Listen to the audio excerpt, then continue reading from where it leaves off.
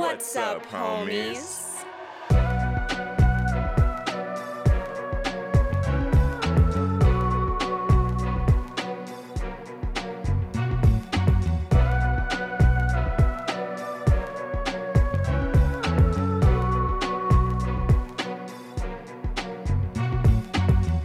What's up, homies? I'm Erica. And I'm Roshane.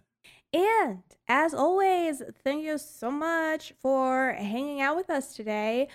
We hope that you aren't tired of sweets yet. We hope that your tummies are not aching.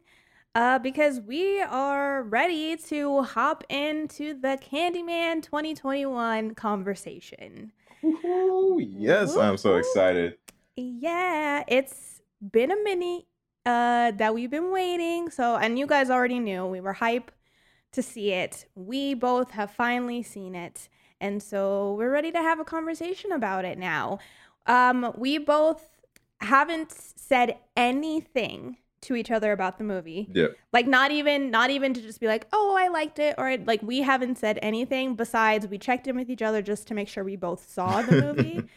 And that was it. And we left it at that. Yeah, we wanted to keep everything pure for you guys. We wanted this to be a genuine conversation between two people that saw the movie but have not quite discussed it yet. Right. And I think for us both, it's a little bit hard when you are on social media and majority of the other accounts that you follow are also horror accounts, and you follow a lot of horror podcast accounts. It's a little hard to avoid, any conversation about this movie, but we did our darndest to keep that to a minimum so that we were not influenced by any other people's thoughts or opinions on this movie, so that we could, go in just straight off of the cuff and try and just take our own interpretations of what this movie is. So, yeah, I'm really excited. I've been waiting. I mean, we both saw it yesterday. I think I saw it before you. Yeah. Did. I think you saw it maybe like an hour or two earlier. before I did, because I remember getting your text and be like, she beat me to it. Well, how was the theater experience, actually? I'm very curious how it was for you. Because when you get a movie this black, it is a toss-up what kind of theater experience you're going to have. That's the truth. That's just the way it is. So I went for Tuesday at 4:15. I went by myself and I walked in and I said, this theater is kind of empty. Like the whole building. It was me, the guy that worked concession, and then there was one other guy ahead of me getting a snack. And so I'm like waiting at the concession stand and I got the nachos with extra cheese and jalapenos, and I got a lemonade. I did have to get a snack this time. This man handed me this precariously stacked thing of nachos. So he gives me all that stuff, and I'm struggling. This man is watching me struggle to try and hold all of these things on my own. So then I get to the auditorium 5, see her in the distance. And I'm like, okay, I just got to get there, and then I can set all my shit down and like get myself collected, because I was kind of feeling stressed at that moment in time. I kept feeling like I was going to drop my nachos. So I get to Auditorium 5. It is now 4 o'clock. The movie is supposed to start at 4:15.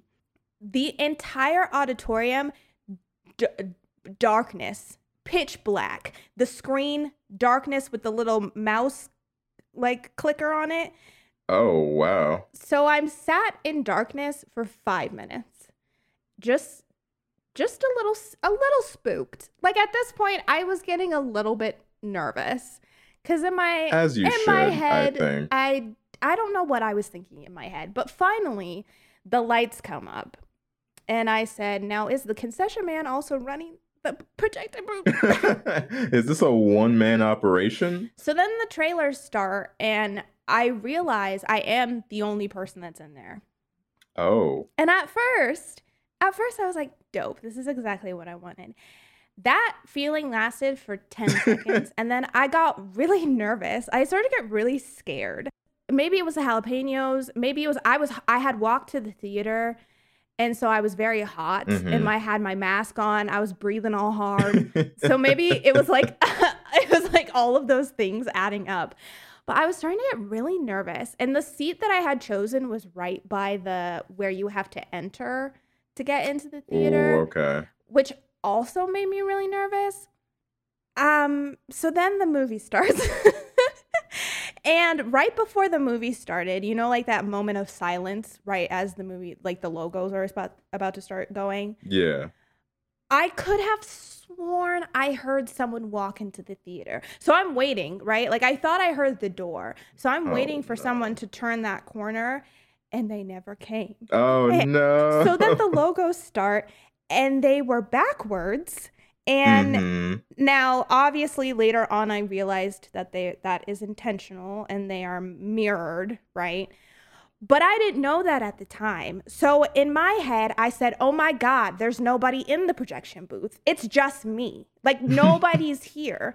And then that fucking Candyman song, as it kept getting louder and more distorted, dude, I don't know. This was your end. You're like, this is where I die. I actually said, I'm about to die. Like I've never been so sure that, and I didn't know what from. Like I just almost felt like I would just perish in that moment and just be like covered in nacho cheese with my legs kicked up while Candyman was playing in front of me on the big screen. No.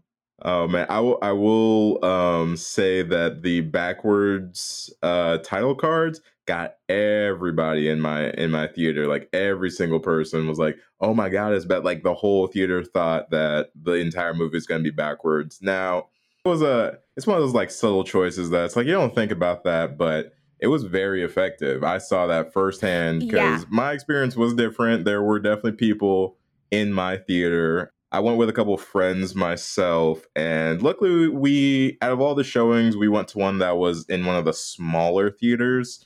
We went to AMC, but they got various amount of chairs depending on which screen you're at. So we went to one of the smaller ones, and most of the seats were filled. There were a couple empty seats. Like the seat next to me was empty, but like most of the other ones were filled. And for the most part, it was a good experience. I would say that my experience watching the movie was totally fine. I do feel very bad for, I went with my roommate and his girlfriend. I do feel very bad for his girlfriend because she was on the end side of our row. And so she had two people come in right before the movie started and sat next to her. One of which is a total dude bro, like full wife beater jeans down to basically his ankles, along with his gal who was in a, of course, full pink jumpsuit. No masks on either of them because why would they have masks? And this young lady and young gentleman sit next to my roommate's girlfriend and then immediately whip out a vape pen, start just vaping heavy in the back. And we're in like the last row, like we're in the back. So like we're all the way at the top. So they're just like consistently vaping. The dude bro is like coughing up one of his lungs for the first 15 minutes that they're there. But I was like far enough away that like it was all just in my eye line. I was seeing it all happen. But really, my roommate's girlfriend got the brunt of it. I looked over at her and she looked like she was ready to take her earrings off. And kudos to my roommate for keeping her calm throughout that experience. They continued to vape for like a fourth of the movie. At some point around like maybe the second murder that they finally chilled out. But just really quick PSA, if you are that person in the movie theaters, do us all a favor and don't fucking go to the movie theaters. You're an asshole. Go watch that shit at home. It's on HBO Max or Showtime. Do us all a favor and go ahead and say Candyman 5 times in the movie. How about that? Please and thank you. Learn something from the movie. Because I will say I would rather have had my experience for sure than have to deal with that. So well done to you. But outside of that, the rest of the theater was awesome. There was a little bit like of audience participation and points, but it was like the good participation, like very quick, very brief, but in moments where we all were feeling the same thing. somebody just had to vocalize it, which I was there for. I was totally down for. All right, we've set the groundwork for how we viewed this movie, and I know the homies are like, can y'all please talk about the movie already? So should we? Yeah, sorry. I hope you liked our stories, though. I hope you enjoyed our little tall tales of the movie theater. But shall we hop into it? Yes, please. Alrighty. Well, homies, as always, we are entering into spoiler territory, so you have been warned, but today it is our pleasure to be talking about the 2021 reboot of Candyman. This one was directed by Nia DaCosta, written by Jordan Peele, Win Rosenfeld, and Nia DaCosta as well, and starring Yahya Abdul-Mateen II, Teyonah Parris, Nathan Stewart Jarrett, and Coleman Domingo. You've heard the legend, and now you will say his name. Candyman has returned. It has been 30 years since Helen Lyle went on her killing spree through Cabrini Green, an infamous Chicago housing project, now reduced to just a few decrepit buildings. Anthony McCoy, a survivor of the Helen Massacre, is now a visual artist living in Chicago with his art gallery director girlfriend, Brianna. After hearing the tale of Helen from Brianna's brother Troy, Anthony heads to Cabrini Green in search of a creative spark for his struggling art. Instead, he finds William Burke, a local laundromat owner who tells him the tale of Candyman. And when Anthony decides to make Candyman the centerpiece for his new art series, he sets the stage for a resurrection unlike any the world has ever seen. Insert razor blade candies, bloody art galleries, and infected bee stings here. Our film concludes with Anthony returning to his roots and planting the seeds for a new, modern-day Candyman. Also, you should probably see a doctor about that hand. Roll credits. I don't know about you, but I didn't take my notebook in to watch the movie, so I didn't take any specific notes. But no. Straight off of the dome, watching this movie, what is the first thing that I guess really stuck out to you or struck you? What would have been in your notes if you had your notebook with you? What would have been in your notebook? What would have been your note? Well, the first note that I had, we actually talked about a little bit, which was the backwards title card, because I did think it was really fun how affected the entire audience was by that. It was such a small change, but I think that little bit of disorientation really was a great way to enter this movie, because for those that know the Candyman story, and if you don't, please go check out our previous episode 2 weeks ago on the original Candyman. The entire tale is very disorienting because there is a lot of aspects of psychological horror. So I thought that it was only right that the movie start with a quick F you to your senses and go ahead and disorient everybody in the building. I thought that was a really fun, exciting way to enter the movie. My next note right after that was that I did love that the opening sequence that we got for the reboot was kind of a callback to the original, which there are a lot of callbacks to the original, this being a direct sequel to it. I noticed that in the opening sequence, we had a lot of shots of Chicago from underneath, which I think was a direct contrast to the original when we had that really sweeping shot of an overhead Chicago. I think that was a little callback directorially to the original, and I really enjoyed that. I agree. Yeah, that whole first bit of the movie was just so overwhelming for me, which could have been because I was having a slight panic attack. But I do think that that is something that happens a lot in this movie, specifically with the use of sound that they have. Mm-hmm. It's very overwhelming to the senses. It almost takes you aback sometimes by how suddenly the sound shifts will go from low to high or vice versa. And even with some of the shots, the way that people will move or be moving, or the way that you'll be looking at characters, but you're only really seeing them through a mirror. Specifically, there's a shot later on with Brianna and Anthony where they're talking in the bathroom and we're seeing them through the mirror. And something about that was it's confusing to the senses, and it was confusing to me in a good way. Like, I feel like it helped bring in that sense of dread and that sense of something is not quite right here, and it's making me feel uncomfortable. And I feel like that happens right off of the bat in this movie, because like I said, it took me that whole beginning sequence to chill out and calm myself down. And that even happens with the choice of using the song. I don't think the song's just called Candyman, but I can't remember.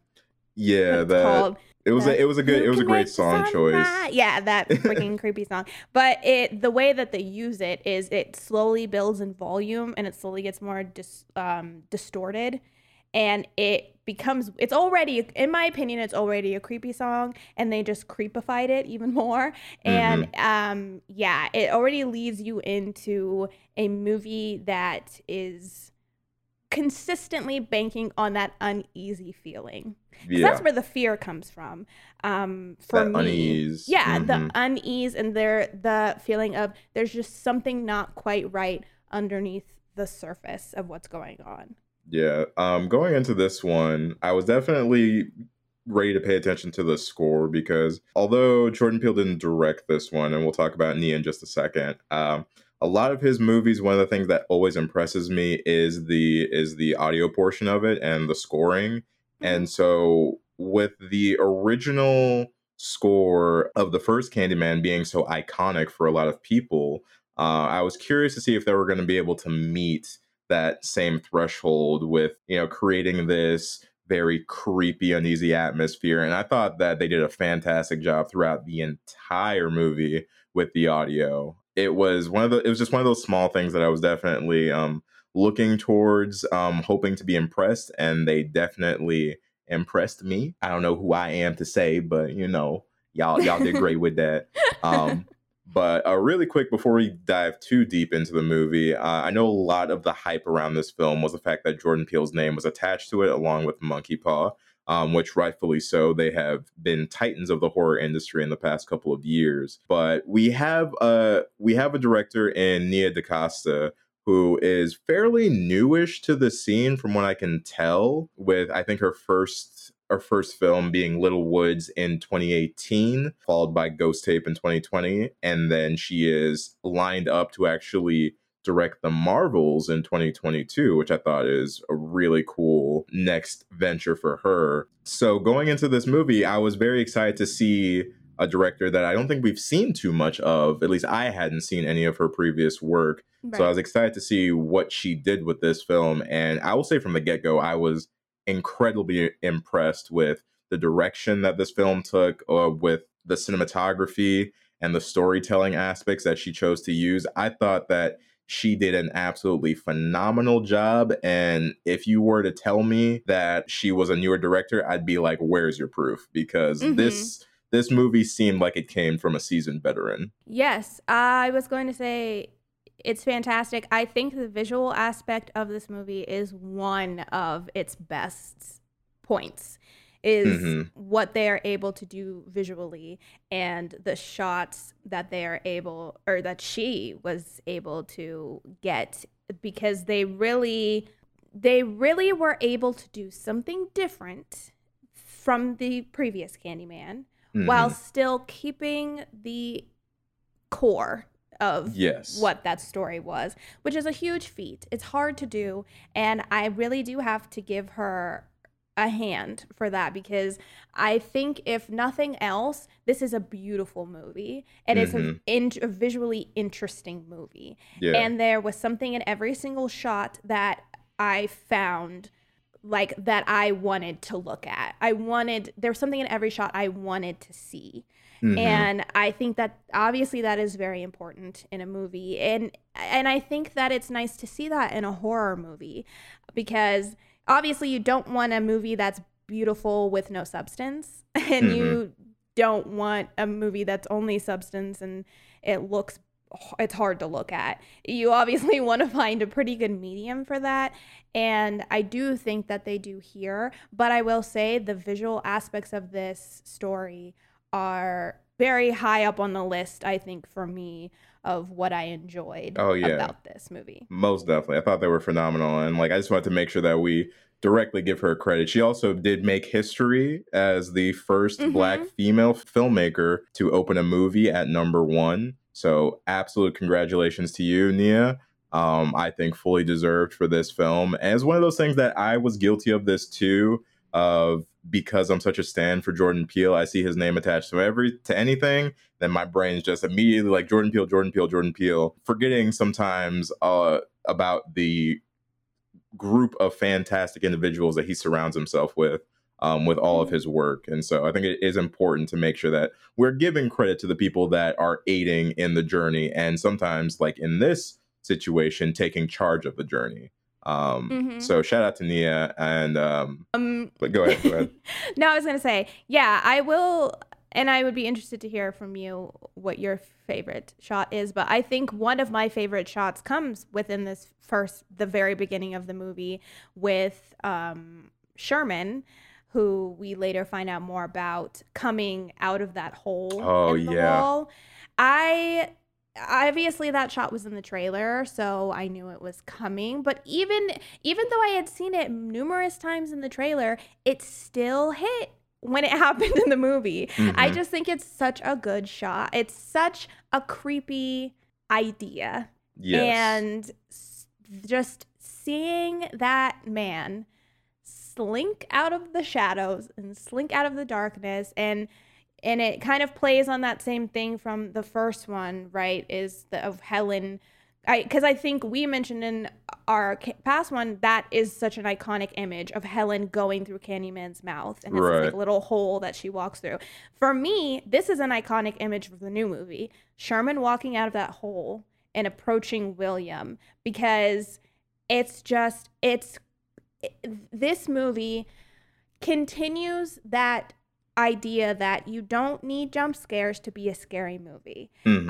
To me, this sense of unease in this sense of, oh my God, what is happening is it was enough to make me feel scared. Yes. And I think they were very clever, because obviously as the movie goes on, we reassess the way we feel about that scene, because Yeah. it gets reintroduced to us later on, and that fear changed from me to, oh my God, this man is scary, to, oh my God, I'm scared for this man. Exactly.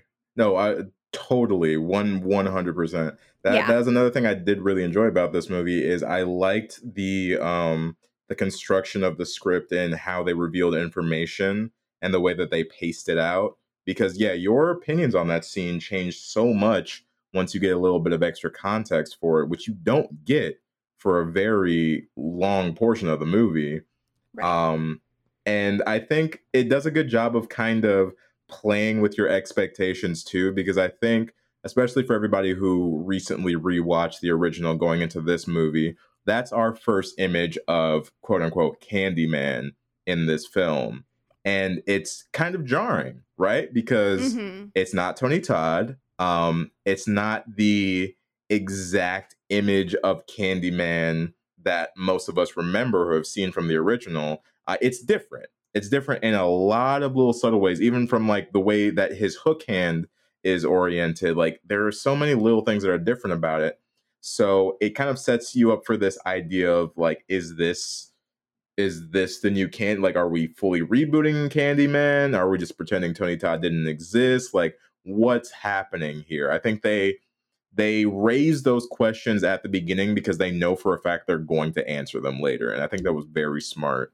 It was very clever the way that that whole storyline unfolded, and I think it really does play into the urban legend aspect, which is always such a big part of these movies, is because we see that scene and we ourselves as the audience make our own decision on what that is gonna be, right? Because you see it, you hear the little kid scream. In my head, I'm thinking, oh, he's probably doing the Candyman legend where he kills people, right? And he acts as the Candyman.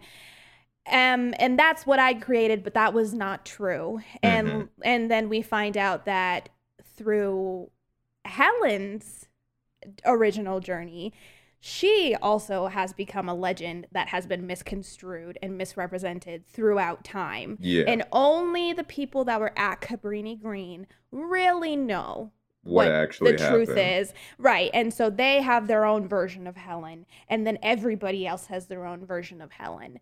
And that's just something that will always continue, because now the same will be said for Anthony. You know, it's like Brianna will have her own account of what happened to him, but everybody else will have a different one. Yeah. And it'll be that same thing. Brianna knows that he was a victim, and for everybody else, he will be the murderer, and everybody else will be the victim. Yeah. And it's a great play on the way that, you know, urban legends work. It's really like a long-term game of telephone, in a way of just like you're hearing the story over and over again, but the aspects of the story are going to change over time. They're going to change from person to person. So you never really know if the urban legend that you're hearing is the most accurate account of the legend, but that's kind of the fun of the legends, is it's different from person to person. And moving slightly into the legends, the one thing that I also wanted to point out about this beginning sequence that I loved is them making the candy fucking terrifying. Every time a candy dropped on the ground, I shat myself. They did a great job of using it as a great visual device of whenever that candy dropped on the ground, you knew what that meant. Like, you knew that meant Candyman was coming. And that was something that rewatching the OG Candyman is kind of missing, like, because we don't really get too much of like the candy aspect of Candyman in the original Candyman, funny enough.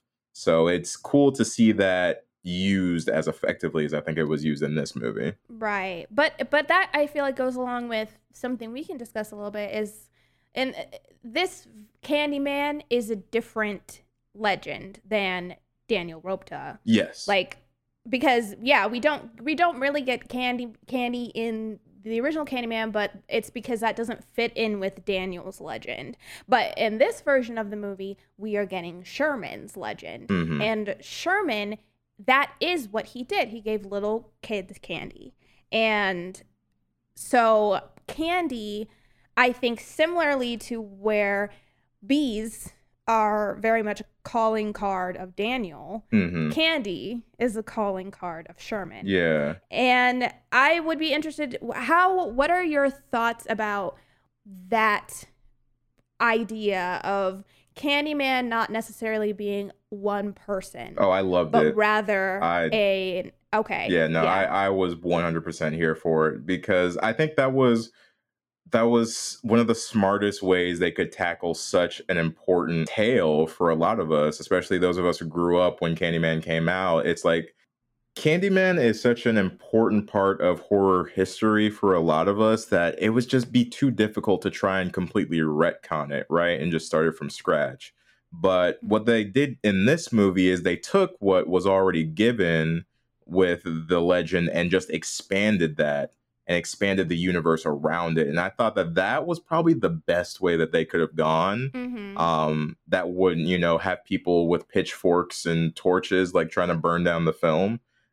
Because it takes everything that you enjoyed about the original Candyman and it gives you more of it now. because now you have this idea that Candyman is not a singular person. It's more of an idea. It's what he represents. It's a hive, as they called it in the film. And that to me was just such a cool concept, because it gives even more longevity to the character to me, because it allows the character to evolve and change with time. It is very clever, because I agree with you. It's, if you're not going to have Candyman be Daniel, right? Like, we're not getting Tony Todd's Candyman. The best thing you can do is make it make sense. And I definitely think that they did. I like that idea that Candyman itself represents wrongs that have been done to Black man over the years. And so Candyman can be different for everybody. It just depends on the legend that you hear. So for William and for Anthony, Candyman is going to be Sherman, because that's the legend that, you know, they are most acquainted with. It's particularly for Anthony, because he doesn't know anything else until he's told about it. Right. And I think that it does give you the right then to have a totally different Candyman, because obviously Daniel is a romanticized, you know, he's a murderous seductress poet. Yeah. He very much, and, you know, throughout his movie is a wordsmith. But as we know, Sherman, he doesn't talk at all. And so he's like a silent killer in this movie, but it allows for Candyman to be different without being without discrediting the original. Yeah, without being disrespectful to who he was. It's not like we're changing what that character was. It's a new interpretation of the legend. Yes. And I you know, it's something that you have to get used to, right? Because Sherman's Candyman is not only different because A, he doesn't talk, but also I think in this Candyman, he is very much relegated to the mirror and to the reflection. We anytime we see him, he is in the mirror. And that's also something that visually is astounding, but you have to get used to it. I had to get used to that. That's fair. Because I don't get me wrong, I enjoyed it, but it took me a couple deaths of, you know, not having him be able to interact with the real world until I was like, you know what, it's cool. I accept this. It's fine. Yeah. I mean, I enjoyed it just because they did such a good job of playing with the visuals. Because one, it's really hard to shoot into mirrors in the first place. I don't know if a lot of people know this, but shooting into mirrors is already a freaking nightmare. You have to do it just right for it to work. And so the fact that they use that consistently throughout the entire film is such a testament to the work that they put in, because that's an important part of the lore.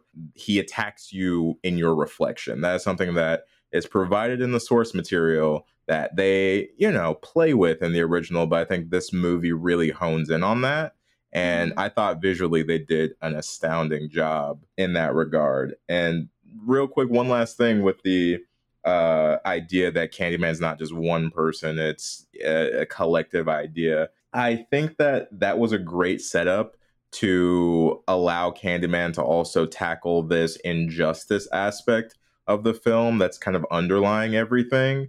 Because at the core, like, I think a lot of people forget that the original Candyman and Daniel was created from a lynching. And I think this idea of having the different various Candymen be vengeful spirits formed from lynchings is a very smart way to be able to incorporate this urban legend from a lot of our youths into today's society, especially with Black Lives Matter and all this stuff that's happening with a lot of young Black and older Black people being murdered. It gives this movie a level of immediacy to it. It really makes you present in the moment, because we've just seen a lot of these things in our everyday life. And now we're seeing the dark mythos that could be theoretically revolving around it. And so I thought that was just a really smart way for them to incorporate their overall message while at the same time figuring out what the fuck are we gonna do without Tony Todd as Candyman, you know? Yeah, I agree. It definitely brings it up to date, and even with the like whole like say his name aspect of this film has taken on such a different meaning over the last few years. And I one thing I like that this movie touches on that I think also fits into that idea is like the cycles that we like life goes through, because it's something that William mentions, how Cabrini Green is in this constant like cycle of nothing, of bad things happening and nothing ever changing. But then we also get that a little bit with some of our characters of these cycles that they're unsure if they're ever going to pull out of, because I feel like we get that a little bit with Brianna, because we find out that her father was a tortured artist who was depressed and killed themselves, and she really blames the art for that. And I feel like she almost realizes that she may be caught in a cycle of now dating her father, like, you know, dating someone that could be going down that same path. And then it also kind of, that also plays into this idea that they actually touch on fairly early in the film, is like, how much do we allow the past to dictate our present? Yeah. Because even with the conversation they have about how Cabrini Green has been gentrified, and, you know, Brianna and Anthony are making this argument that, you know, the white people create the ghettos, and then they want to get rid of the, you know, and then they move out of the ghettos, and then they want to get rid of them and all this stuff. And then Randy, I think is Troy's boyfriend's name, basically says like, yeah, but like, you guys are also taking advantage of that. Yeah. You know, like it's one of those things where how much do you let your past kind of affect how you live your life, like, or a past that you weren't even involved in, really. Like, how much do you let that affect how you live now? And I feel like the same thing happens with William. The same thing happens with Anthony, particularly with his mother trying to hide his past from him. And now that past is his present. And it's this idea of like, these things always come back. Yeah. They always come back. Whether you want them to or it's not. all cyclical, yeah. And I think it kind of touches on that issue of, does that make you a hypocrite to be voicing these concerns of oppression while also benefiting now from that same idea? Or are you just taking advantage and flipping the script and, you know, moving forward and pushing forward and just utilizing what you have now while still holding on to, you know, that past and acknowledging that past? Are they bad for living in a gentrified apartment area while still complaining about that? Is it bad for Anthony to be, you know, using the Candyman legend for financial gain and to get into the art world? And also, is it okay for William to try and flip the legend of Candyman and now use it for Black people rather than against it? Are those things that are okay, or are those things that they should feel guilty about? Yeah. You bring up the gentrification. I love the conversation that they had, because they do take it a step further than you think they will, where like, you kind of think they're just going to leave it at, oh, you know, so out here, white people out here gentrifying the hood, and then yada, yada, yada, and just they leave it at that. But then you have a deeper conversation about it with the art critic who comes in, who imposes the idea that, it's really the artists that come in and they blame it on white people, but truly it's the artists that come in and hipster the area up. That is the real cause of gentrification, which then gets rebuked. What's the word? Rebuked? Rebuted? Rebuted? No. It Anthony gets opposed. calls her on her shit later on in a later Anthony conversation. wants all the smoke. Yes. So I did like that they didn't just leave that as a statement. They had a full conversation about it throughout the movie. And that to me was just a really good little extra bit. I wasn't expecting that that discussion within the script, but it was fun to see and fun to hear, and it actually gave some perspective that I don't think I really sat and thought about before. But yeah, it's definitely, I do like the discussions that they have in these movies. Some of it is a little bit on the nose. I wonder though if that is purposeful, because that's also a conversation that they have in this movie regarding Anthony's artistic interpretation, is that he has a tendency to take things so literally, and he doesn't allow for symbolism or interpretation, and it's something that seems to really be holding him back. And I didn't mind it. Like, I personally didn't mind most of it. I do think at times, it's weird because I could definitely see people having those conversations, especially in 2021. But at times it came a little bit out of nowhere for the lead ups to them, but I have to give it to the actors because they sold it to me. Like, their acting sold it to me, and so I didn't mind it. Yeah, and I think it was also just like it was a nice commentary as well on kind of the arts, and specifically like art dealerships and like art galleries and stuff. Like the culture surrounding that, I think, is one that only a select number of people get to really witness the ins and outs of. So it was fun to see a conversation about that in the movie as well. But kind of moving a little bit away from like the grand ideas of the film, and a little bit more specifically, how did you feel about some of our characters here throughout the film, and Anthony, Brianna, Troy, etc.?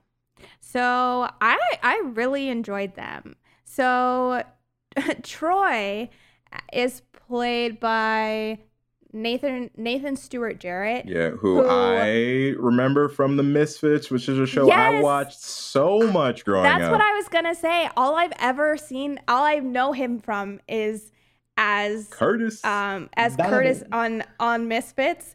And so seeing him here in a completely different role was very fun. Because I love him on that show. I think he's a fantastic actor, and I was so excited to see him in this movie. Even more excited that he didn't die. Yep. That made me so happy. But yeah, I really enjoyed his character. Was a lot of fun, and I liked the relationship that he had with Brianna. Yeah, they felt very much like a family. Yes. I like that they were so different, but they still got along, and you could kind of see where he was more of a wild child and was able to kind of get away with kind of saying whatever he wanted, while she probably had to be the more mature and more reasonable and responsible one. And I thought that they worked very well together. Yeah. I really enjoyed the Anthony and Brianna's relationship, because they were I feel like they felt very natural together. I feel like you could see where they worked together. But I did like the idea that, like, the power play between them, I thought was also a nice aspect of relationships that is very real and is very uncomfortable to talk about. Is this money? Like, how there may be one person in the relationship who could be considered more successful than the other, and what does that do to the relationship, and how does that affect the relationship? I did like that they played with that, and I like that they planted the seeds for that very early on, because it's a thread that continues throughout. She is awesome. Like, I really enjoyed watching her navigating this situation, and also just trying to be a successful woman in this, in the art field, and be considered for her own merit. I really enjoyed that aspect of her character. Anthony is great. Like I honestly felt like having Anthony be our main character that we follow throughout the movie was the best thing that they could have done for this movie. I agree. And the kind of addition to that too is one of the things we spoke about in our previous episode was the notion that Candyman, although a very strong presence in Black culture, was still told from a white outsider's perspective.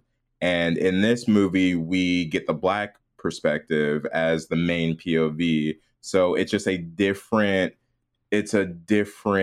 gateway into this story that I think a lot of people, myself included, felt was missing from the first one. So it was very actually refreshing to get both Anthony and Brianna's POV of the things that are happening, just so that we can have this quintessential Black story told from a Black lens. I think was very useful in accelerating the narrative. I really loved seeing it from, and not only that, but a male's perspective.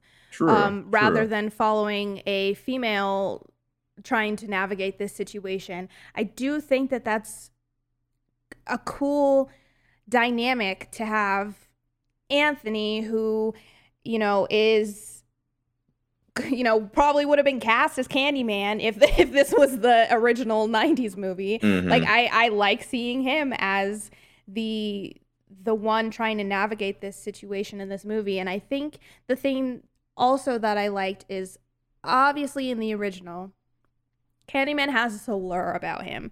He has this pull, and he's able to like mesmerize Helen fairly often, right? He is able to pull her in and seduce her.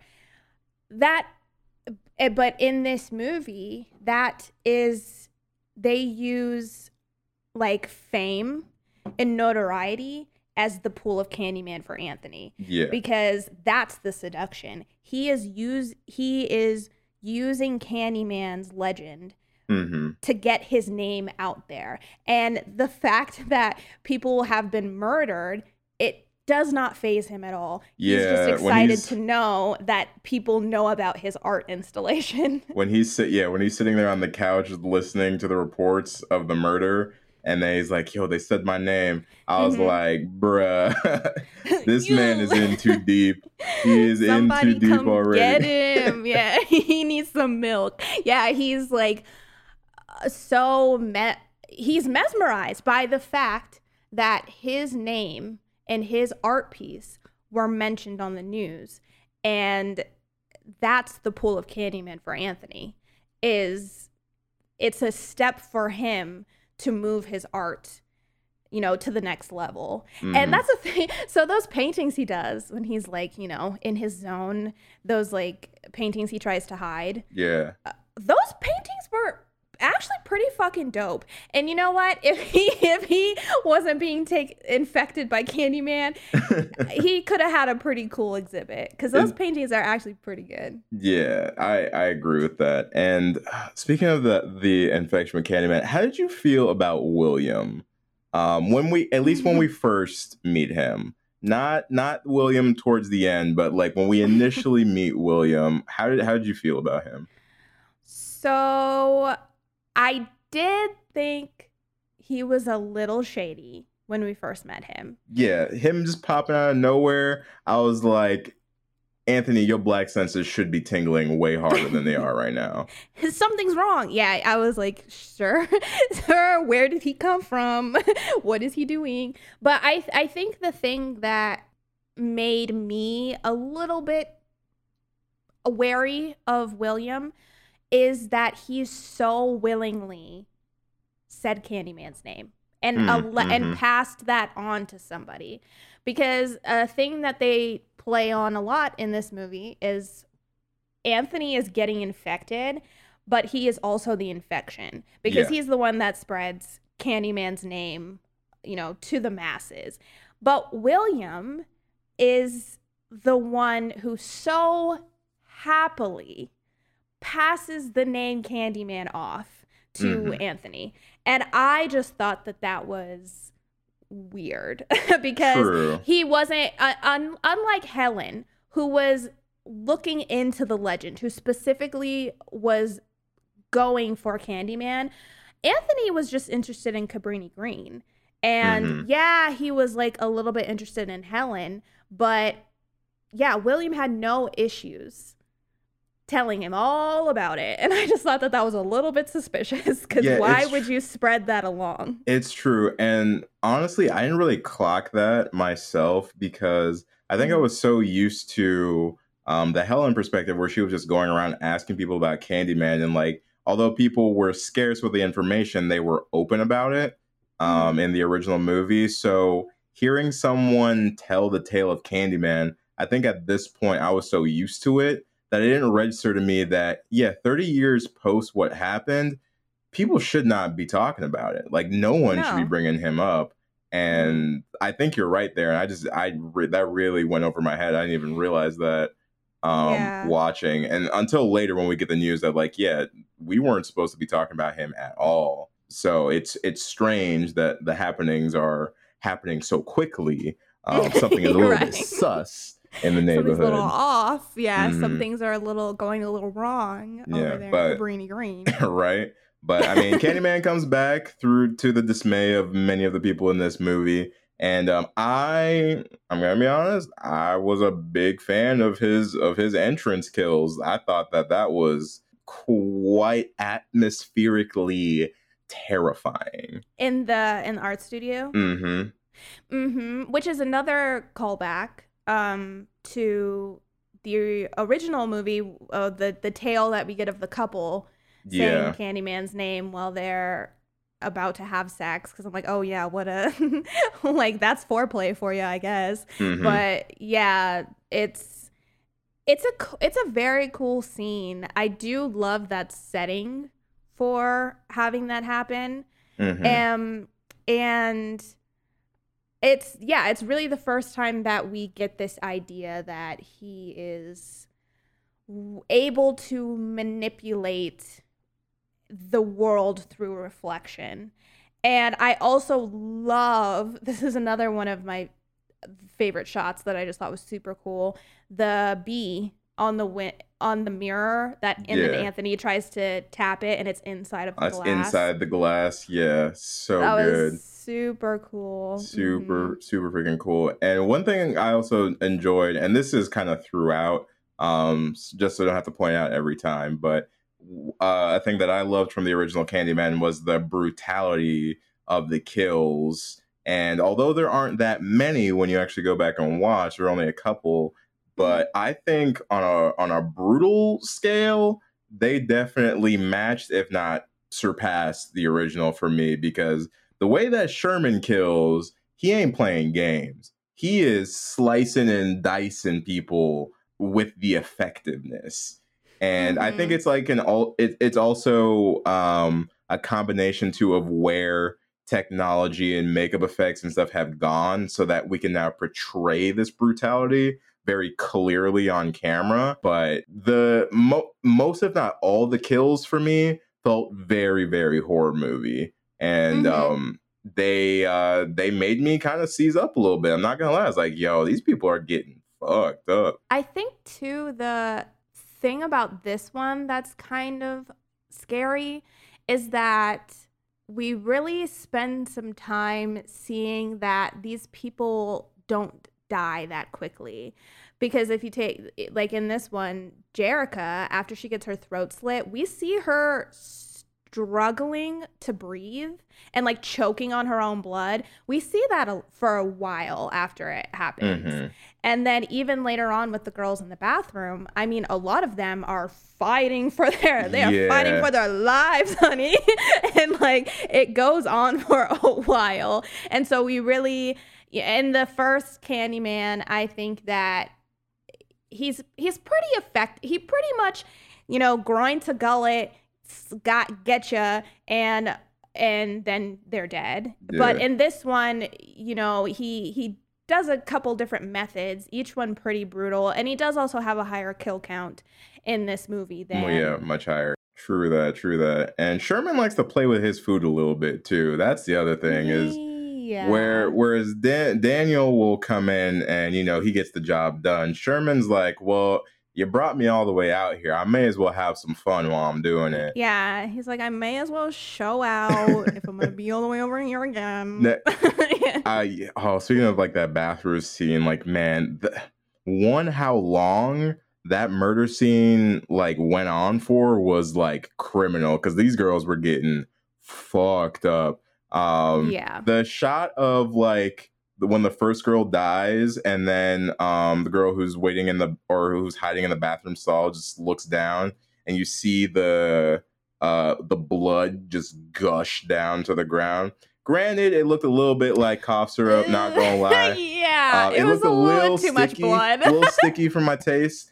But the idea of it was absolutely terrifying. That like, yes, you didn't see what was happening to her, but your imagination was going wild to like, why is there that much blood? Like, what is he doing to her? Yeah, I was like, oh my gosh. Yeah, it was a little bit of a fountain of blood. We got a little Tarantino there for a second.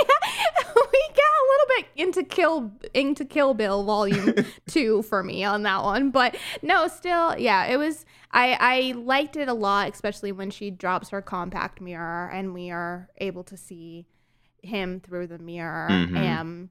I will say I like that scene, but I don't think I'm totally sold on where it is in the movie. I think it should have come earlier. Okay. It seems a little, because by that point in the movie, I am invested in Anthony's story and he's finally starting to figure things out, right? Like he's finally going and talking to people and figuring things out. And to switch over to the high school thing, then it almost kind of broke that tension that I was getting into with Anthony's story. Okay. I know why that scene's there. It's because it's showing us that the legend is really starting to spread now, right? And I did like that how I think they spread it very naturally in the idea that she just got a pamphlet from an art gallery that she went to one time and then it spread that way. Like I thought that was very natural. But I do hear what you're saying in terms of like we were very much in the heat of it by that point in the movie. So like, yeah, jumping away from what's happening with Anthony is kind of jarring. Right. Especially because it's like we go there and then we leave. And then it's just a moment in time. I know that we see it on the news. He sees it on the news later. But I do think it would have fit a little bit closer after the art dealer or the art critic died. I feel like they should have been a little bit closer because it feels a little bit out of place for me. I agree to an extent. Like, I don't know personally where I would put it in the movie, but I do think that that's one of the sequences that probably could have got shifted around somewhere else. I did, speaking of the kills too, though, I did actually, it was a subtle one, but I really liked the art dealer's death. The art critic's death, the way that she died. There was just something about it. I think maybe it was just the lead up to it where it's like, she said it, but then she comes out of the bathroom unscathed and you're like, wait, what? But then he's also in the mirror behind her. So it's like the moment he walks out and then you just get that zoom out shot of her just being chucked around her apartment like that. I thought that was, I'll bet, a little CGI-y. I love the subtlety of that death. Yeah, well, and I like it too because it kind of, the way that it's set up, because we're zooming out and we're seeing kind of like all of these other people's apartment and then it's hers, it almost reminds me of earlier with his art installation when it's like she opened the mirror and there were just like all these little paintings, because he like presses her against the glass almost like a paintbrush and her blood leaves a streak across the window. And it almost reminds me of that, of like all these little moments and all these like paintings, and then it's like her in the middle of it just like being used as a human paintbrush. As a human flesh brush. As you do, as one does. Now, one thing that I was kind of flip-floppy on throughout the movie was the bee sting infection. I made a little joke about it in our synopsis, but it was one of those things that I went along on the ride for, but there at some point I think the infection got so bad that it kind of took me out Right. that no one was calling it out. It's like, okay, for people that he doesn't know, like strangers, it makes a lot of sense that, all right, they won't necessarily say something about this man's jerky style hand because they don't know him. Maybe that's how his hand just looks. But the length of time with which no one calls him out for the fact that you need to go to a hospital immediately took me out of the film a little bit. I do think it's a bit strange that him and his girlfriend have such a good relationship and we don't ever see her more worried about that, because she notices it more when it's just the bee sting than when it's completely spread up his arm. When he's already got a raisin as an arm, yeah. Yes, and because the thing about it is it's not even the way that they do it in this movie. It's like it's half of a burn and then half almost looks like a beehive, like the way it's dotted on him. So it's very noticeably something is wrong. Like something is very wrong. And I do find it odd that we don't at least see a moment in time where she's more concerned about that, especially when he's completely covering it up. Because there's that moment at the table where he's like picking at his hand and that girl's like, excuse you, or whatever she says. And, you know, we get to that shot of Brianna where she's watching him. And I almost thought, okay, later she's probably going to bring that up or be concerned about that because he's like picking his skin off, basically. Yeah, and very viscerally as well. Just silence, radio silence. she doesn't care. And I just did think that was a bit strange. I did also question a little bit the placement timeline-wise of the bee sting. Because I'm okay with buying that the bee sting's kind of like a metaphor for his transition, that he's been chosen to be Candyman at this point. I'm actually okay with that. For me, it happening before he actually invokes Candyman confused me a little bit. Because, like, if he had summoned him already and then maybe he was going about his day and then he got stung by the bee and that started the transition. But because it happens before he actually invokes the spirit, it seems just kind of strange that it evolves from a bee sting into this giant metamorphosis because he hasn't done wrong yet. You know what I mean? Like for me, it just kind of threw me off logistically, where I was like, had he not ever summoned him, would the bee sting still have become what it became on his body? Or like, yeah, I have to wonder if maybe it wouldn't. Like maybe it would have just been a bee sting. I get what you're saying though. Is it's like if they're connected, why did that one happen first? Yeah, it confused me a little bit, but again, it was one of those. It was like a very nitpicky thing that I saw, but I was like, you know what, I let it go for the sake of watching the film. It was getting gross to look at my boy, though, like at points in the movie. If you have, what is it, like tryptophilia or whatever? Yeah, like I think I slightly do. It's like that fear of like seeing like all the holes. Like tiny holes. Yeah. It's gonna be hard to look at if you have that. I think it invoked some of that in me because I genuinely was feeling uneasy every time I saw the holes. I was like, I can't look at that. That is freaking me out. Especially later on once it's reached up to his face, because then it's basically all holes. And it really does. It looks like a beehive. Like if you think beehives look gross, looking at Anthony's going to be a bit of a struggle. It's going to be a test. It's going to be a little bit of a test. But let's talk about the end.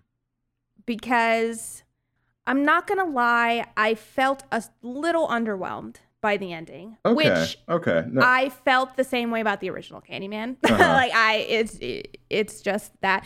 And I don't know. Yeah, I think I wanted more time. I wanted them to spend more time on the end. And so when it ended, I wasn't expecting it to end where it ended.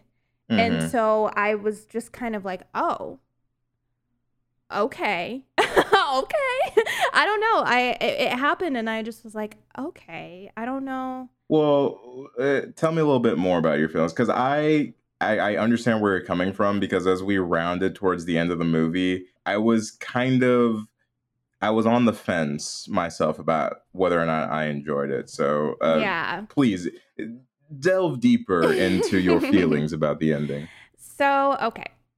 I actually kind of liked this whole William thing, right? Mm-hmm. Because, and I will say, I do think that little flashback they added, the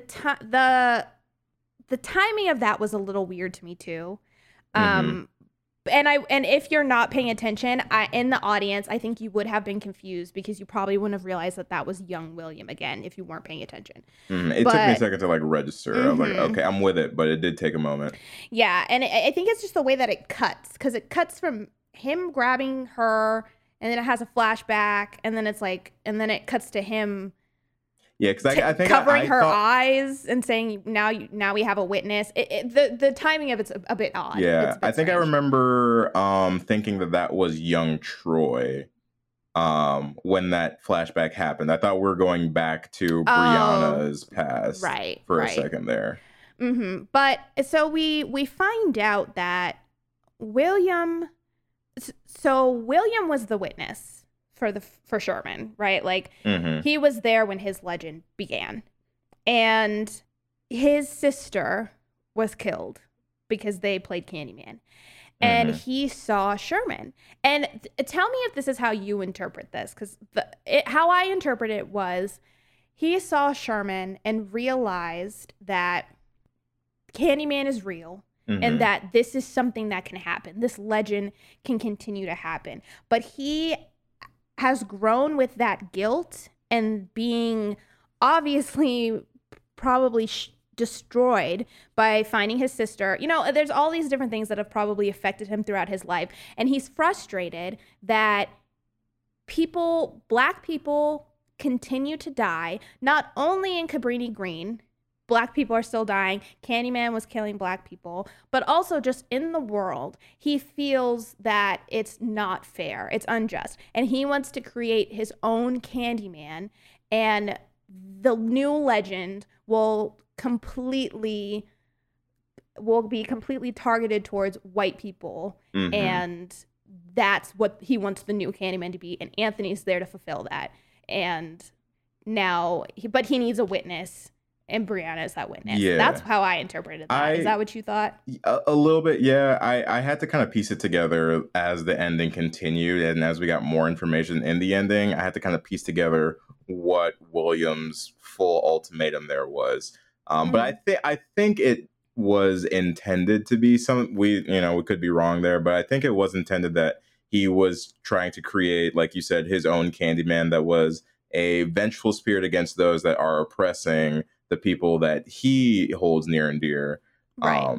Rather than the oppressed. Than the oppressed. And what was interesting too is in our last episode we had Nate on, and he talked about how he wished that Candyman didn't kill Black people throughout the entire movie. And in this movie, he doesn't, minus William's sister. And I thought that was an interesting choice, because what I think the ending was doing, at least for me, was it was taking what we have known as the Black boogeyman and making it no longer our boogeyman, but our ally. And now it is the oppressor's boogeyman and no longer ours. I thought that was kind of like the transition of the mantle there that they were going for. Yeah. Which I think was, I do think that was communicated. It's just the death of William's sister confused me with his motivation. Yeah. Because that to me would lead me to think that William would resent the Candyman as opposed to try and bring him back to use for his own devices. You know what I mean? I think, yes, I totally agree with what you're saying. I think they took what a lot of people complain about with the original, and they were like, well, what if we flipped it? Because you're right. Most of the deaths in this movie are white people, and those are by the hand of Candyman. Most of the black people we see die in this movie are by the hands of the police. And I think what it is I feel like the guilt that William felt for what happened to Sherman superseded anything else maybe that he might have felt in that moment. I don't think he resented Candyman for doing that. I think he just resented that now Sherman would be used against black people when he was killed, you know, when he was taken down by white cops, but now he would be the boogeyman of Cabrini Green kind of a thing. And I feel like that's what kind of tore him up, is that he knew this is like a power that you could harvest and use against people, but you have to do it in the right way. And so I feel like he really thought, oh, if I plan this out correctly, like I could use Anthony as a vengeful ghost, but for our people, not against our people. It is a bit of a strange one. He was taking some liberties in his planning. Yeah. He still has some cuckoo in him. Let's not pretend that for sure he wasn't a little cuckoo for Cocoa Puffs towards the end. Very here. Dr. Jekyll. Yeah, he was really slipping here at the end. I don't know how he had been successfully running the laundromat, but yes, he's very much slipping here at the end. And so this is where one thing I will say that I wish they would have included, because this movie is like 90 minutes, I think. And making it the shortest Candyman movie. Yes, and I don't say this often, but I would have enjoyed an extra 10 because the one thing I found a little bit not disappointing, but I was just like, was that by the time we get to this ending, Anthony is now a shell. He is no longer himself. He is like catatonic. And you can see that he's still somewhere the inside, but he is no longer able to do anything in this first moment where we see him, where we get the grand plan, right? Yeah. I would have liked to know how did we get to that Anthony from the Anthony that we last saw? And then also, why is he then able to, at the end, be himself again for a moment? Like, what's going on in there? I totally feel you on that, too, because it's that transition from when he goes to see his mom, which, shout out to getting Vanessa Williams back in, and Marie. Looks amazing. She has not aged a fucking day. I am convinced that woman is a vampire. She's whatever unicorn blood that Pharrell is drinking, she has also had a sip, because yes, she looks fantastic. Ma'am, drop the skincare routine. If you care about the people, drop the skincare routine. Do it for the culture. What is this? Please and thank Please you. do it for the culture. But yeah, the transition from like learning about his origin to then going back and kind of like wandering through the last little remnants of Cabrini Green, it kind of feels like there's like one scene missing in there to complete the transition from Anthony into what he is going to become later on. And I don't know if that's something that just didn't make it into the final cut, or if it's just something that they decided not to look into. But I did feel that same way when we go back to the church and he's just sitting there. I was like, I just feel like I missed one segment of his character development there. Just one step, because there's a disconnect of Anthony that we knew and Anthony that we now see. And it's kind of a bummer that from that moment where he learns the truth to his death, he is a vessel. He's no longer really a character. He's just a vessel for Candyman. And I wish we could have seen, I would have preferred to the catatonic. I almost would have preferred if we got him acting more erratic kind of earlier, like when he was painting and he was kind of going through his thing. I would have almost liked to see something like that. And then maybe he's able to break through that towards the end, and he's able to gain back control or something. It's weird to me that he's just He just there. is, yeah. And he says, cut my arm off. It is what it is. You know? Yeah, It's like, go what? for it. I mean, Yeah. at that point, the way that arm looked, I probably would have done the same thing. But Honestly, like, yo, cut that shit off. Like, do what you need to do, because get it off me, please. Get it off me, please. Yeah, it almost feels like we didn't really get to say goodbye to Anthony, the character, which, I suppose the way that you look at it could be effective towards the ending here, because I mean, this ending bit is very clearly a stab at what's been going on in modern day culture, with modern day lynchings, which of course crafts this new Candyman for the modern day. And one of the aspects of that, one could argue, is that there have been so many unfortunate lives that have been lost that people have not been able to get to say goodbye to those people. Like, you don't get the finality of their character, of their humanity. Like, we don't get to see that because they're gunned down too soon, oftentimes by the police. And so having him now be this boogeyman specter that is out to attack the oppressors and protect us now, I think for a lot of people is going to be a bit of a stretch and a hard pill to swallow. But I think if that's your cup of tea, you'll like the ending a lot. Does that make sense? Where it's like, I could understand people being like, maybe for whatever reason, they just weren't feeling the ending. As somebody who tried as much as they could to be involved in all of the, Black Lives Matter stuff and stuff that was happening, especially in like 2020, it's kind of cathartic, yes, to see the ending the way it is, but it's, I don't know, there is some sort of disconnect there that I can't really put my finger on as to what exactly it is. Yeah, well, so, because I actually really like this whole part in the car. Another thing too is that scene where Anthony comes in and, collapses into her arms. The way it's shot, I like and I don't like. It's confusing, but I like how we only see the shadow of the cop, because it plays into that like shadow puppet imagery they've been using, which I love throughout the whole film.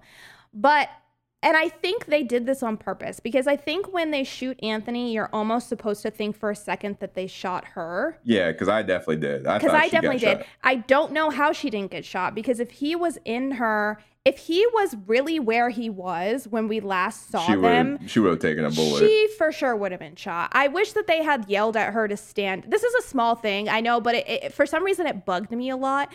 I wish that the police came in and yelled at her to stand up, and as soon as she stood up, they just shot him or something, because I don't think it was worth it to have that, oh, is she shot moment. I don't think that was worth it to have it choreographed the way that it was. But regardless, that it's just a little nitpicky thing that for some reason annoyed me. The coercion thing in the car I thought was great for the direction that the ending was going. I thought the way that they framed that was really good. That shit stressed me out when it happened, because I was like, oh my, it was that same feeling like in Get Out when the police lights flash up and just that internal dread sets in. I felt that same way when he was like offering her the options. Yeah. So I thought the writing for that was really cool. Yeah, I like that.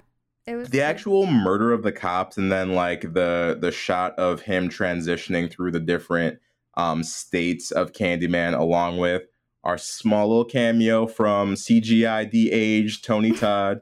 What's up? Very just weird to see him be young, but we have the technology, so why the fuck not? I thought all of that from a spectacle level was very cool. And I, for one, was here for the message that the movie was kind of dropping at the end there, but it was very theatrical. Like, it was a very theatrical ending. My one big qualm with Candyman in this movie was I just wasn't feeling the float. I wasn't feeling Candyman floating. Like, I would have rather him walked. Gotcha. Yeah, I think compared to the original, Candyman in this one is much more of a specter. He's much more of a ghost. Mm-hmm. Then in the original, he very much moves and acts like a person, who can, obviously we know he's a ghost, but he definitely is much more of a human form than the Candyman in this movie, who definitely, can float and has the bees around his face, and it kind of like forms him into the different Candymans. Mm-hmm. Um, I don't. yeah, I was gonna say I yeah. don't know real quick whether or not they did another practical effect for Anthony to have the bees on his face. That was something that I couldn't find, but I'm kind of curious about whether or not they tried to pay any homage to that style of shooting and had Mm, practical bees for any of that towards the end. I don't really yeah. know, I don't know. but It I'm kind of definitely it looked curious. pretty CGI, but I would be interested in see maybe they tried it and it just didn't look as effective as they wanted, because they have a lot of they're really going for the like not just the bees chilling on, but like they really Like want the swarm effect. yeah, So I they're wonder they're a if it part of maybe him. Like he's yeah. basically like an X-Men at this point. Yeah, I wonder if maybe that would have been just like a little bit too hard. But yeah, I mean, I knew she was gonna say Candyman, so I was like waiting for that to happen. I was happy when it happened. I liked all that cool boo bobby, and so I don't know. When she got around the corner and it was Tony Todd, I I wanted to be like, oh yeah, but for some reason I was just like, oh, I don't know. It was like okay. It just almost felt like a last gotcha that I didn't need.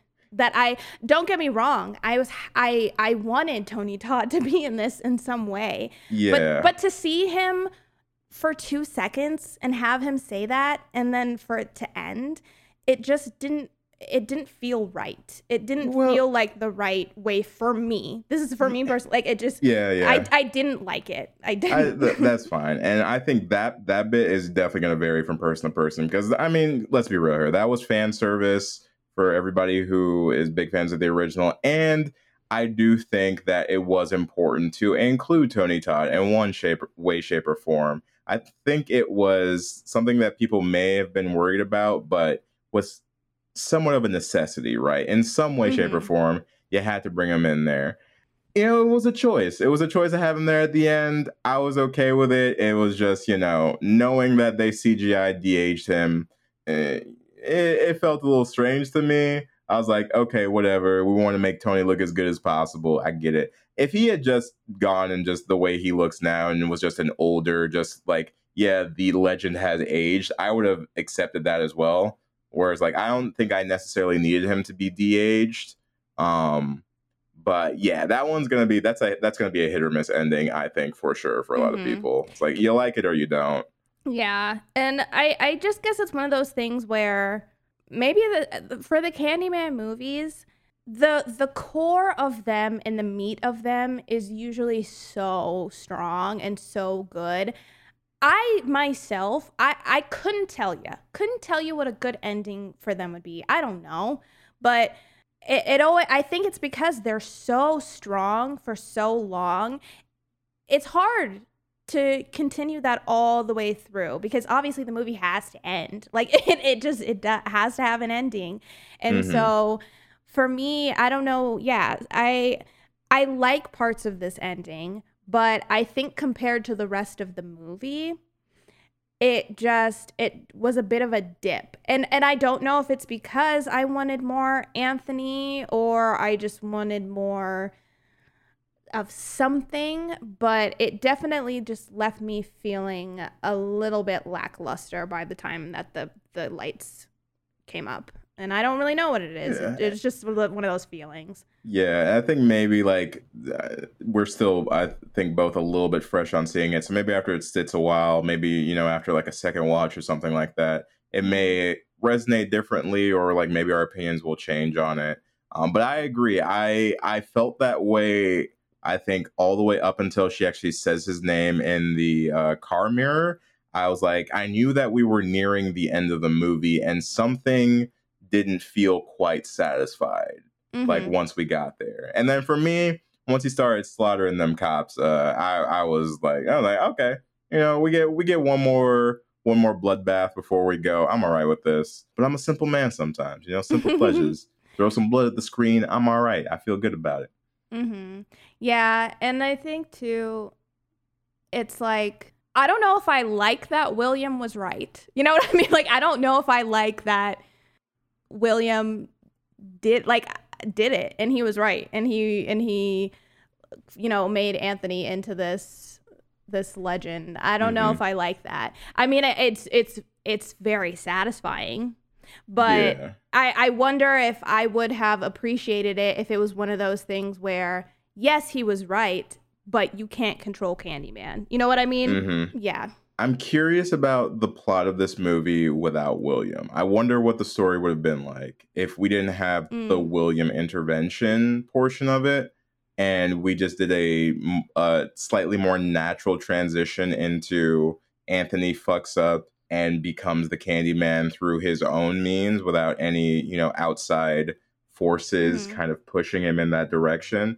I'm curious because one thing that is fun, especially because Anthony is the kid from the original movie that got saved. So like this predetermined idea that he was destined to fulfill Candyman's wish of being immortal, I like that. And that's something that I think kind of carried me through the end of this movie, where like, based on what we already set up through this entire mythos here, this is what Candyman, the Daniel version that we saw, wanted in the first place. He wanted Helen and Anthony to assist him in being immortal. And through the events that happen in this movie, he is now, in his own way, shape, or form, feeling immortality once again. And so I did think that was a nice kind of full circle, talking about, going in cycles here. I did think that was a cool full circle idea that they played with.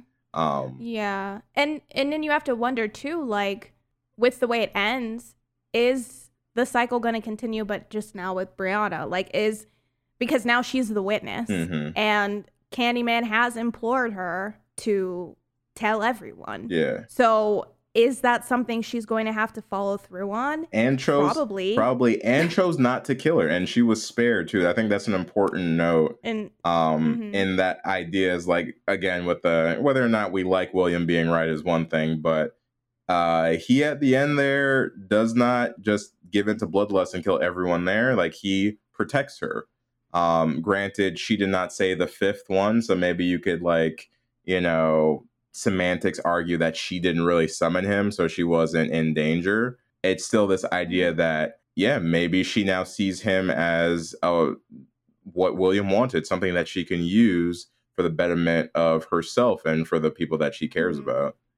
Yeah, I just feel like, yeah, she might become William, or she might become, because you have to wonder, is like, or did the only reason he keep her alive is because he needs his legend to be spread, not because of, because he's only killing white people now. Maybe it's just because he's like, oh, well, I need somebody. Yeah, somebody and I guess it's gonna be you. Yeah, because like for a second he played like it was gonna be the one cop, and then he was like, nah, I changed my mind. Right. He was like, actually, let me finish the job. I might fuck you up really quick. Yeah. But yeah, I think that pretty much covers most of everything, right? I'm trying to see here if I got any like last notes that I forgot. One that I did that I see right here is, this is like throughout the movie too, but you mentioned how visually this movie is very, very good in terms of like always giving you something to look at.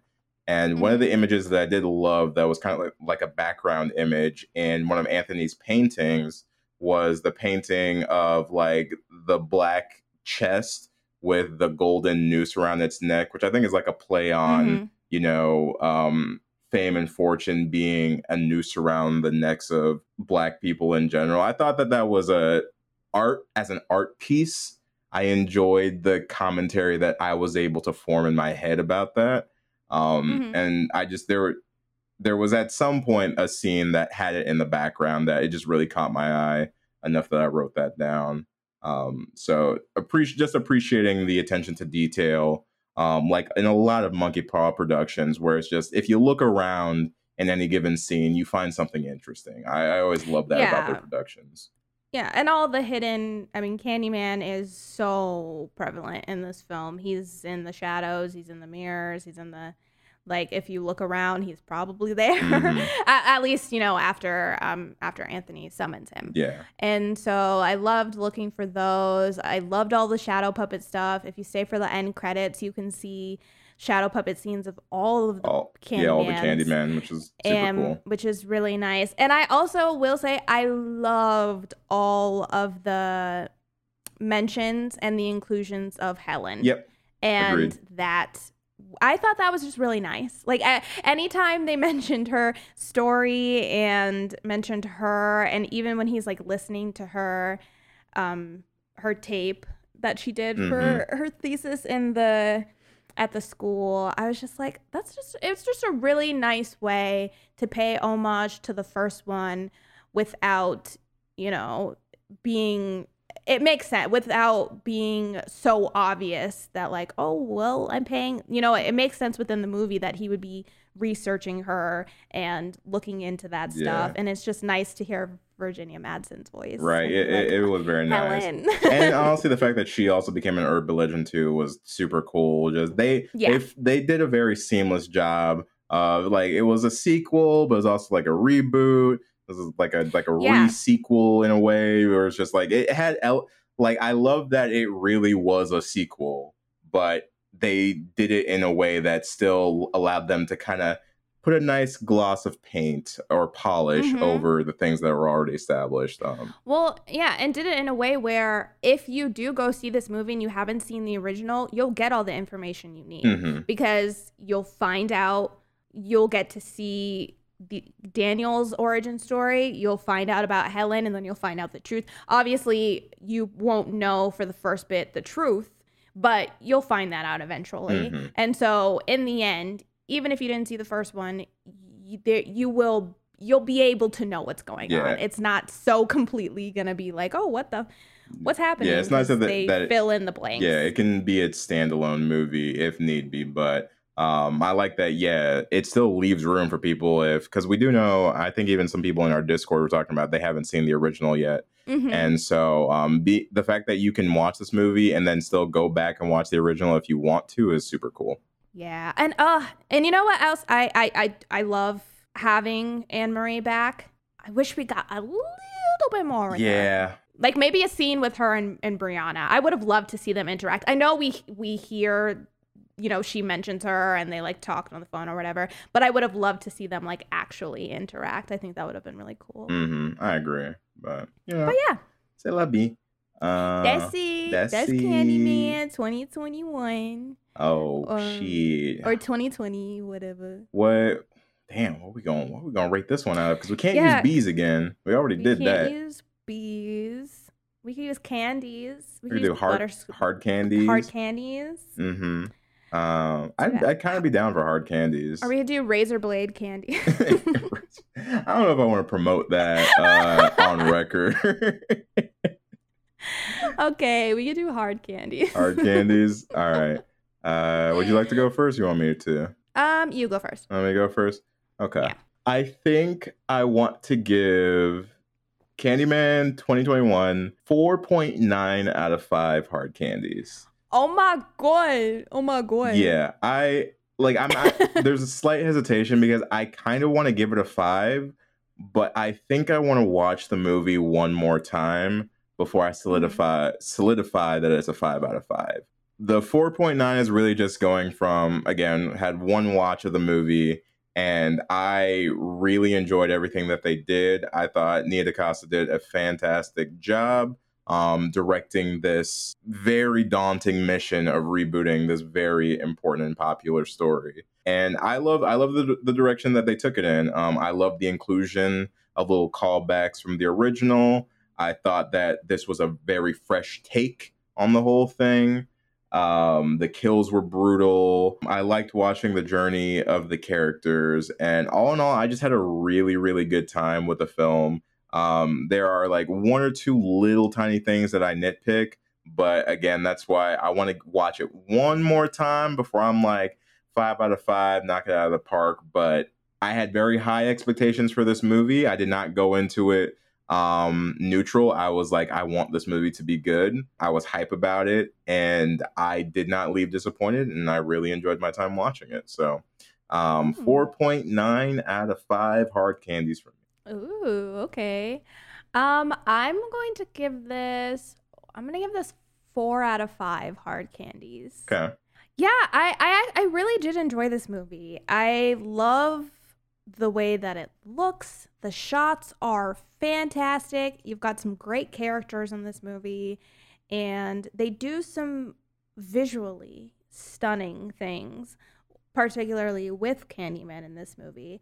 I love the way that our Candyman in this movie looks. I think he looks very creepy, and they were smart in what they did with the Candyman legend. There's some really great themes in this movie, and Anthony is a fun character to follow and a tragic character to follow. I think that there's something to be said in how really tragic his story is and how it really does play into the Candyman legend. But this is a movie that I think would have benefited from being longer, which, like I said, I don't say that often, but I really do wish that they had maybe tacked on an extra 10, 15 minutes on this movie, because there are times where I wish we would have delved into certain things more. And I think that there are a couple areas where it just feels like something is missing. Like there was a lead up to something, and rather than see the lead up, we jump to that moment. And I would have liked to see how we got there. And yeah, like I said, I don't know I can't quite put my finger on it yet, but something about the ending just left things to be desired for me. But the acting in this movie is awesome. I really, really have to give it up to them for taking Candyman and putting their own spin on it, while also paying such great care and respect to what has come before this Candyman. So yeah, 4 out of 5 hard candies for me. And yeah, I definitely want to watch this one again, now knowing what I know about the end, and see if maybe that changes for me on a rewatch. True. And 2 quick things before we go is, one, despite the fact that I really did love this movie and had a great time with this movie, I'm gonna say it right now, let this be it. We don't need another Candyman post this. I think that this is a fine enough way for this to be complete and for us to move on to different stories. So personally, just from me, if y'all are planning a reboot, a sequel to this movie, I would just be wary myself. But pump the brakes. Maybe think twice about it. And the second thing, I know a lot of people going into this movie, or probably already who have seen this movie, are going to make the inevitable comparison between whether or not they think the original is better than this movie, or vice versa. And I was even going to pose that question myself, but actually, after giving it some thought, this is my personal belief, but I think that these movies really should not be compared in that way. I think that they should be considered 2 different parts of a whole experience that are able to be enjoyed in tandem. And I think if you are comparing the 2 directly, you're kind of doing yourself a disservice, because I think together they serve a bigger purpose than any comparison could ever give them. Very fair, very fair. But that's just my little soapbox that I want to step on real quick. But that's just me. But I'm just saying, though. But all right, homies. Those are our very long thoughts on Candyman. Very in-depth thoughts. In-depth thoughts on Candyman. Yeah, we are both probably going to go see this again. And so if any thoughts change in the future, we'll be sure to let you guys know. But if anybody wants to discuss their feelings about this new Candyman, because honestly, I really like to hear other people's thoughts on this and interpretations, because I definitely think this is a movie that is open to interpretation, and I would Mm-hmm. be interested in if anybody has a different one than what we have, particularly for the ending. But if you guys wanted to discuss this more in depth, you can always talk to us on our social media. We are Homies of Horror on everything.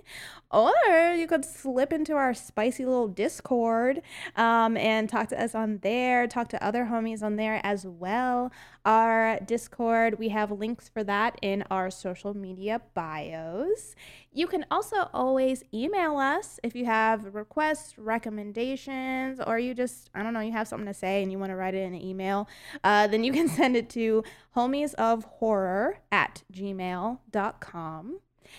And it's Monday. If you're listening to this when this comes out, it's Monday, and that means we are on Twitch tonight.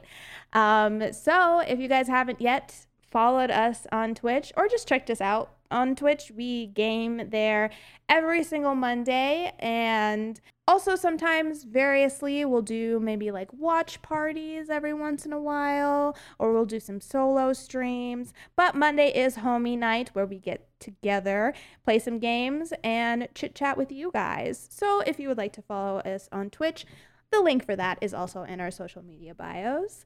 And last but not least, if you homies are so inclined, we would love it if you guys would go onto Apple Podcasts and leave us a rating or a review. We very much appreciate it. It helps other people get their eyes on our podcast due to the algorithm. The more ratings and reviews you have, the better. And yeah, we just kind of want to hear from you homies what you're thinking about the show. So if you have an Apple account, we would very much appreciate that. But we done did it, homies. We made it. We did it. We Candyman or whatever. We hope that you enjoyed it, and we hope that you guys have a great rest of your week, and we'll be talking to you later. Catch you next time, homies. Bye.